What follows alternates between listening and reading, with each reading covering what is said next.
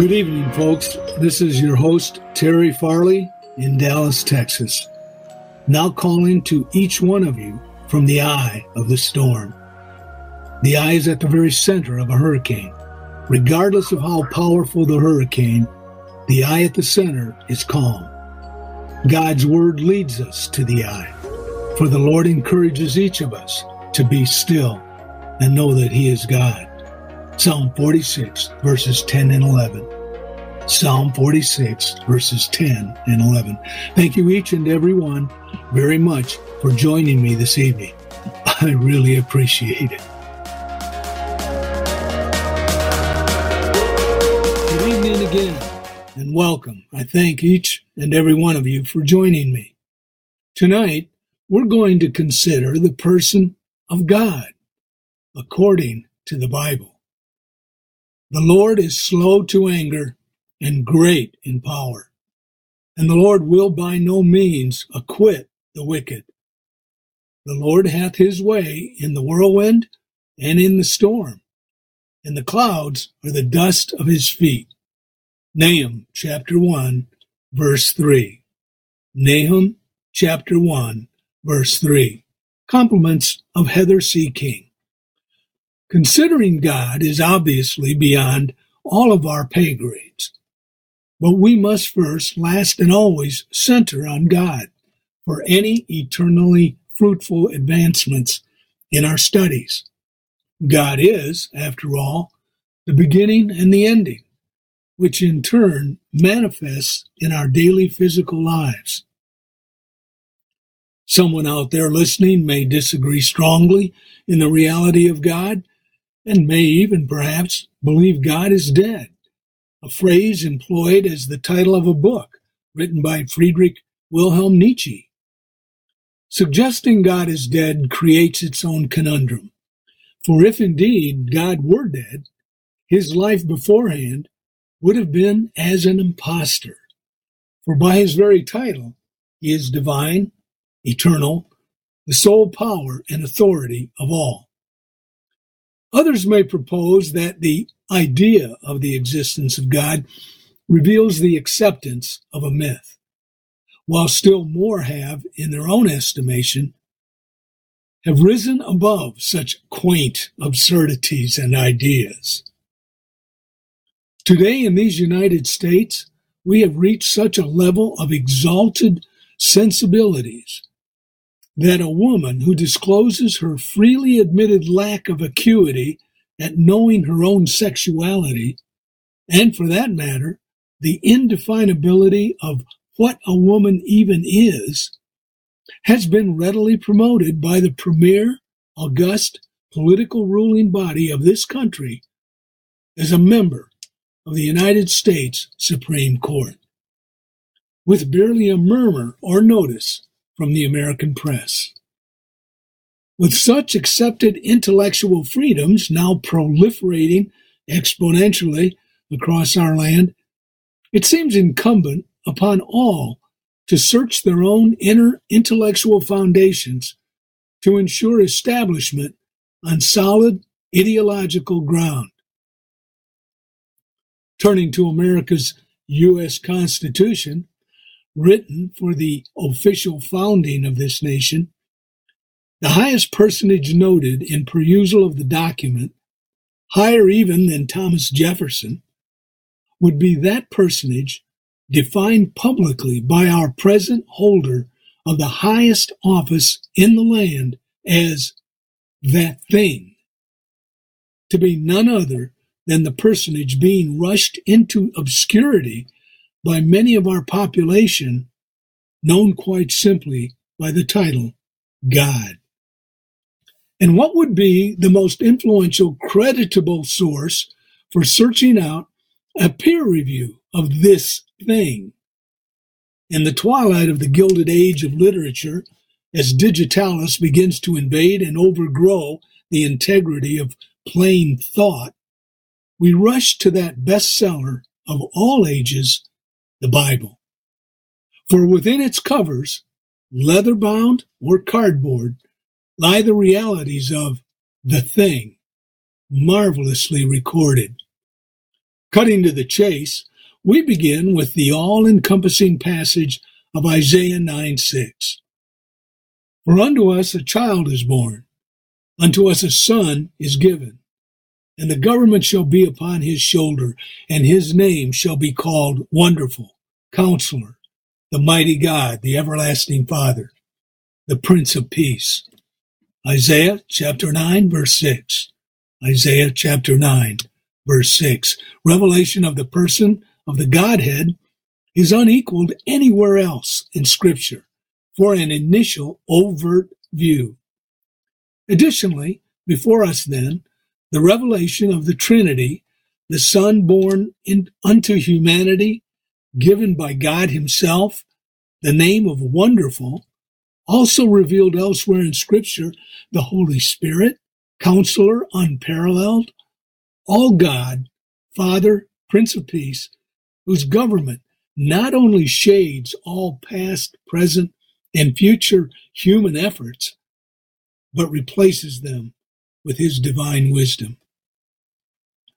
Adam braiding the golden tie between the Tanakh, the Old Testament, and the Brit Hadashah, our New Testament, God hints at his prophesied appearance with Isaiah 30:15. For thus saith the Lord God, the Holy One of Israel, in returning and rest shall ye be saved. In quietness and in confidence shall be your strength. Isaiah chapter 30, verse 15. Isaiah chapter 30, verse 15. 7 centuries and more down the historical road, the reader finds in Luke 4:33-34 the amen to the declaration of the Holy One of Israel, extraordinarily proclaimed by a demon. And in the synagogue there was a man which had a spirit of an unclean devil, and cried out with a loud voice, saying, Let us alone. What have we to do with thee, thou Jesus of Nazareth? Art thou come to destroy us? I know thee who thou art, the Holy One of God.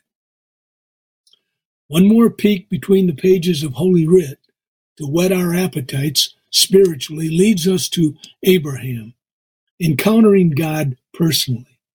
And we read, And when Abram was 90 years old and 9, the Lord appeared to Abram and said unto him, I am the Almighty God.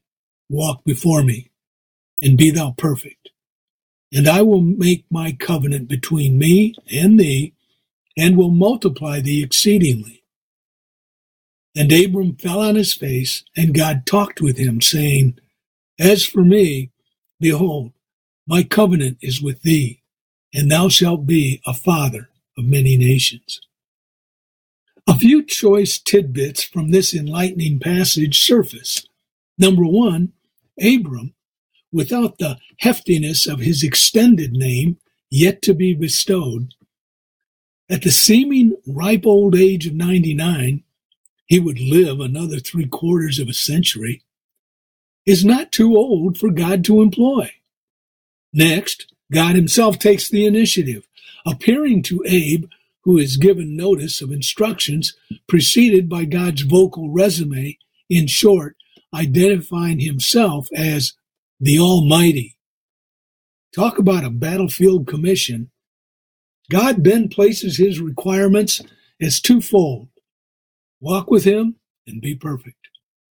Before the old man can interrupt, God then reveals his own signed contract, which he will enact later for emphasis, not only guaranteeing Abe's success, but Abe's future impact upon the world at large. With our plates thus overflowing already, we continue in the pursuit of gleaning from Scripture the revelations of the person of God. The Bible is the only book which proclaims itself to be inerrant, eternal, and thus completely trustworthy, providing hundreds of quotes for the establishment of these purposes. We shall consider a few points from each aspect. The Bible also quotes God himself speaking, directly revealing his own personal attributes. To appreciate God's claims, we must first confirm his word's reflections upon itself, as proclaimed also in the Bible, concerning inerrancy. Why inerrancy first? Any error would immediately disqualify Scripture of all validity. Imperfection reflects inferiority. Scripture examples of inerrancy. 2 Timothy chapter 3, verse 16. All Scripture is given by inspiration of God and is profitable for doctrine, for reproof, for correction, for instruction in righteousness. 2 Timothy chapter 3, verse 16. Note the word declares all Scripture, encompassing the entirety of the Bible, is given by inspiration of God. Inspiration, more clearly defined as God-breathed. Yes, God breathed the Bible into existence. As Peter relates in 2 Peter chapter 1, verse 21. For the prophecy came not in old time by the will of man, but holy men of God spake as they were moved by the Holy Ghost. Thus, for example, all Scripture is God-breathed. Peter himself, as he was writing, was being inspired, Spirit-filled, and led to write this letter and passage. Scripture examples of its own eternality. Forever, O Lord, thy word is settled in heaven. Thy faithfulness is unto all generations. Psalm chapter 119, verses 89 and 90. Psalm chapter 119, verses 89 and 90. Eternality is next, because when perfection is found, the natural following question begged is, perfection, yes, but for how long?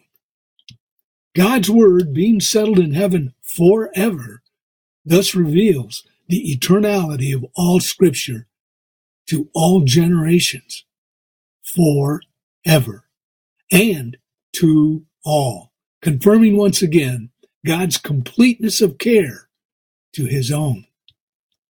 Scripture examples of its own trustworthiness. Risking repetition, we again consider Psalm 119:89. Forever, O Lord, thy word is settled in heaven.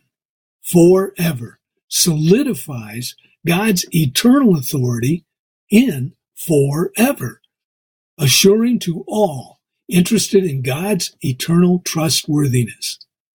God's word of inerrancy is proclaimed and proven in thousands of passages throughout Holy Writ. Presently, one only need to Google such a request to find pages of passages listed, ascertaining this comforting truth, that Scripture abounds proclaiming the inerrancy of its own work. Likewise, the revelation of eternality within the Bible suffices for the seeker recognition of more that can be imagined beyond this mortal coil we call earth. Paul illustrates how much more beyond this earth in 2 Corinthians 12, verses 1 through 4. Paul has been affirming his call as an apostle during the last couple chapters because of attacks from those striving to discredit him. Astoundingly, Paul reveals he himself has already experienced a personal rapture years before this. He begins chapter 12, verse 1, It is not expedient for me, doubtless, to glory. I will come to visions and revelations of the Lord. I knew a man in Christ above 14 years ago, whether in the body I cannot tell, or whether out of the body I cannot tell. God knoweth. Such an one caught up to the third heaven. And I knew such a man, whether in the body or out of the body I cannot tell. God knoweth. how that he was caught up into paradise and heard unspeakable words, which it is not lawful for a man to utter. 2 Corinthians 12, 1 through 4. Note Paul testifies he was caught up into paradise and heard unspeakable words, which it is not lawful for a man to utter. Trustworthiness is the foundation laid from faith to faith, leading the wise to glory, which brings our study to the focus of God himself. Again, not from our meager mortal constructs, but to his proven, divinely documented testimony within his own book. One must, of necessity, in embarking upon this search of divine knowledge, begin always at the beginning. John chapter 1, verse 1. In the beginning was the Word, and the Word was with God, and the Word was God. John 1:1. Years ago, while attending Sunday school in Southern California, I was called away for a few weeks. Upon returning, the teacher apologized to me for his seeming laxity in pursuit of the lesson. "Terry, I'm sorry, but we're still in John 1:1. I haven't been able to get beyond it," he soulfully admitted. Laughing, I couldn't resist the tease, correcting him with, "Yes, Pat, and we never shall get beyond it. For in the beginning God, the Word, created the heavens and the earth, because the Word was in the beginning with God, and in fact was God. And the Word was made flesh and dwelt among us, and we beheld his glory, the glory as of the only begotten of the Father, full of grace and truth." John chapter 1, verse 14. John chapter 1, verse 14. So what then? Does God say of himself, "Let us return to his word, discovering that his word was first, and always written for we mortals"? "But if from thence thou shalt seek the Lord thy God, thou shalt find him, if thou seek him with all thy heart and with all thy soul. When thou art in tribulation, and all these things are come upon thee, even in the latter days. If thou turn to the Lord thy God, and shalt be obedient unto his voice." Deuteronomy chapter 4, verses 29 and 30. Deuteronomy chapter 4, verses 29 and 30. Ever gracious, the Lord himself offers to all who seek him the loving encouragement that they shall find him if they seek with all their heart and with all their soul. Amazingly, he forecasts the end times, noting that even in tribulation, in the latter days, all who turn to the Lord thy God and be obedient unto his voice, revealed in his word, they shall find him. Then, in the same chapter, in verse 39, Know therefore this day, and consider it in thine heart, that the Lord he is God in heaven above, and upon the earth beneath. There is none else. Deuteronomy 4:39.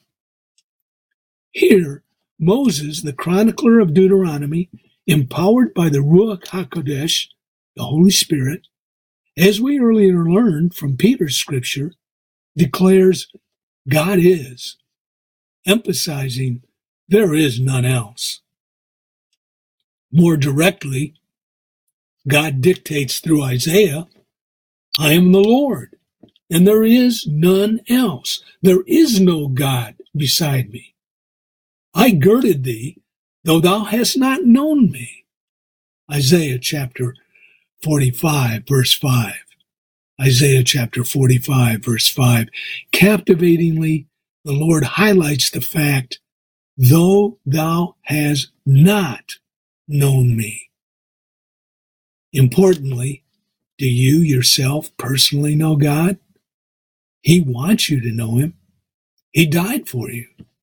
And he arose the third day for you. Here's God's phone number. Jeremiah 33:3. You can call him even right now.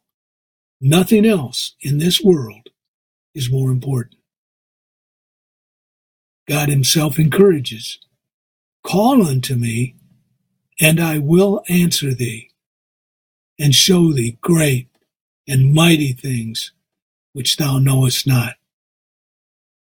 That is Jeremiah chapter 33, verse 3. How's that for God talking personally to you? And for those detractors that would gainsay to suggest this invitation was merely to Jeremiah or Israel, the Apostle Paul declared, Romans chapter 15, verse 4, for whatsoever things were written aforetime were written for our learning, that we, through patience and comfort of the Scriptures, might have hope. Romans chapter 15, verse 4. And Jesus himself prayed to his Father, neither pray I for these alone, but for them also which shall believe on me through their word, that they all may be one, as thou, Father, art in me, and I in thee, that they also may be one in us, that the world may believe that thou hast sent me. John chapter 17, verses 20 and 21. John chapter 17, verses 20 and 21. Yes, Jesus prayed, neither pray I for these alone, but for them also which shall believe on me through their word. So what have we learned about God according to his own inspired word?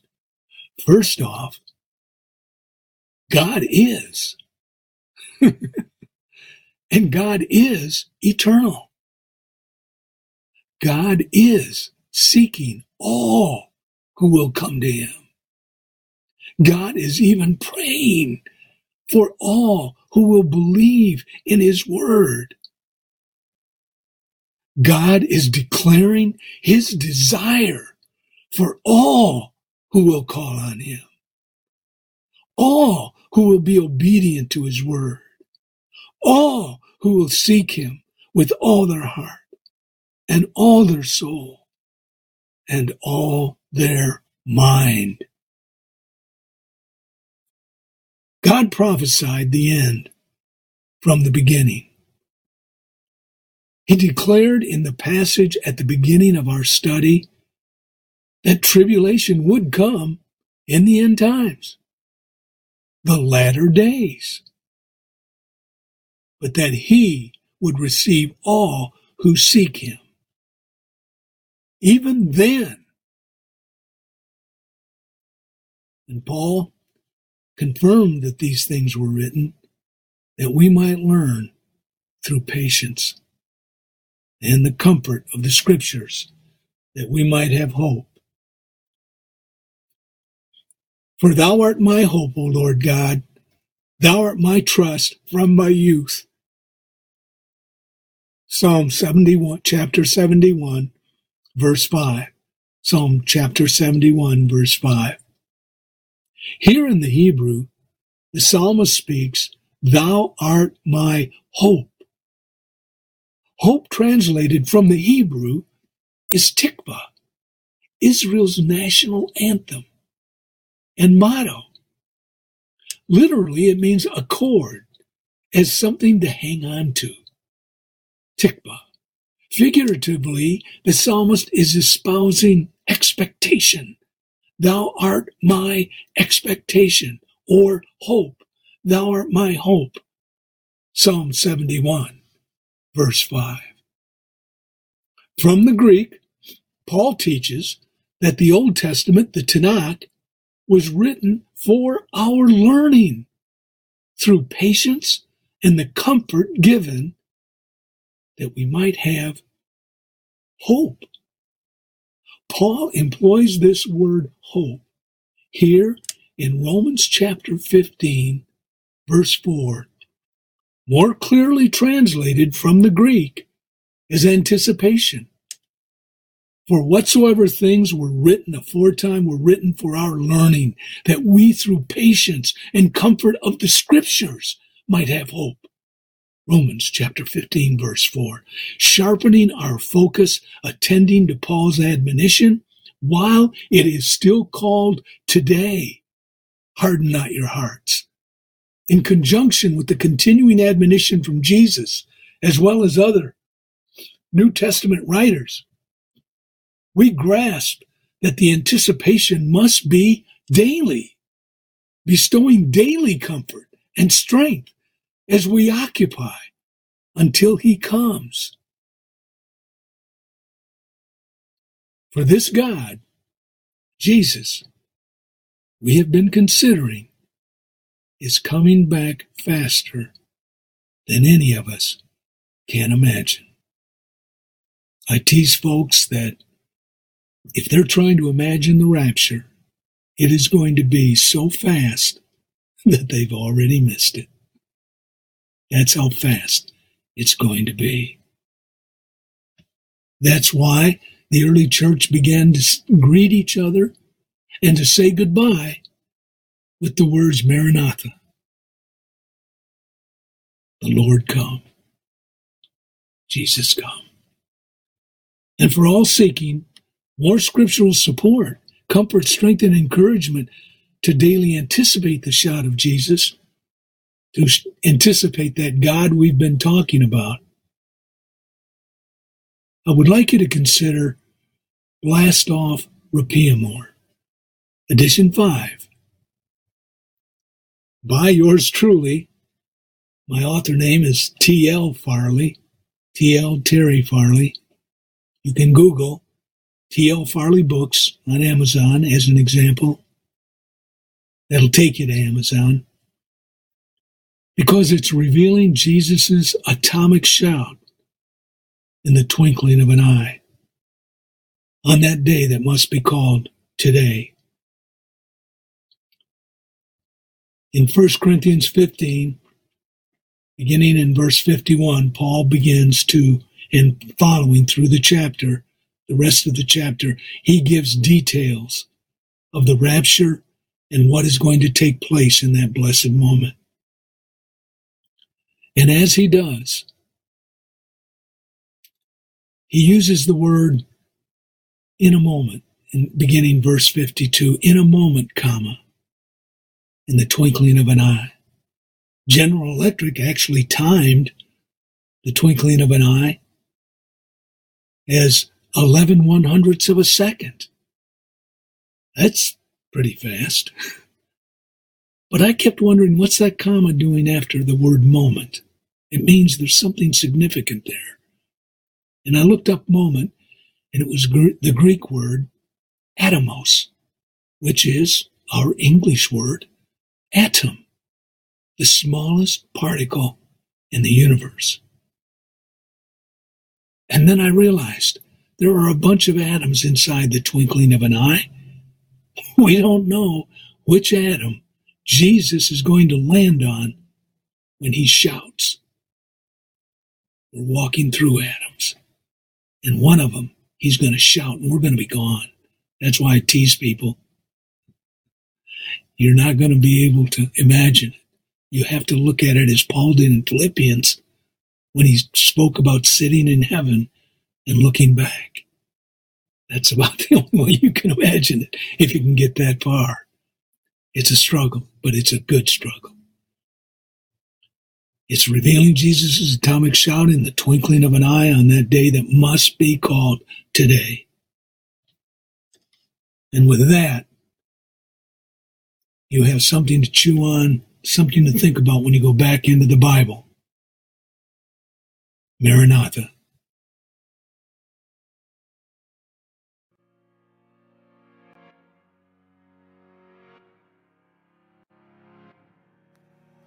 And that's the wrap for this evening, folks.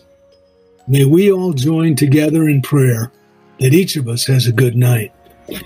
And the Lord willing, until we meet next time, or until Jesus shouts and we meet in the air or at supper, here's bidding you all, each and every one, the very best Jesus has to offer you.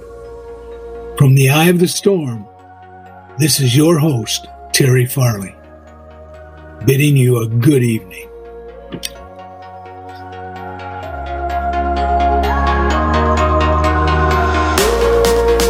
KRRB-DB, Grand Saline, Canton, Mineola, Texas.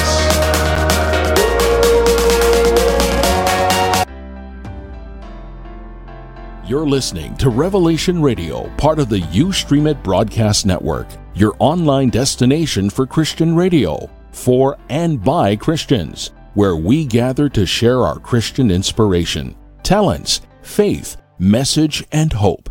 Visit www.revelationradio.net for our broadcast schedule, or to learn how you can host your very own Christian radio show on our station free. Please visit us online at www.revelationradio.net or www.ustreamit.net today.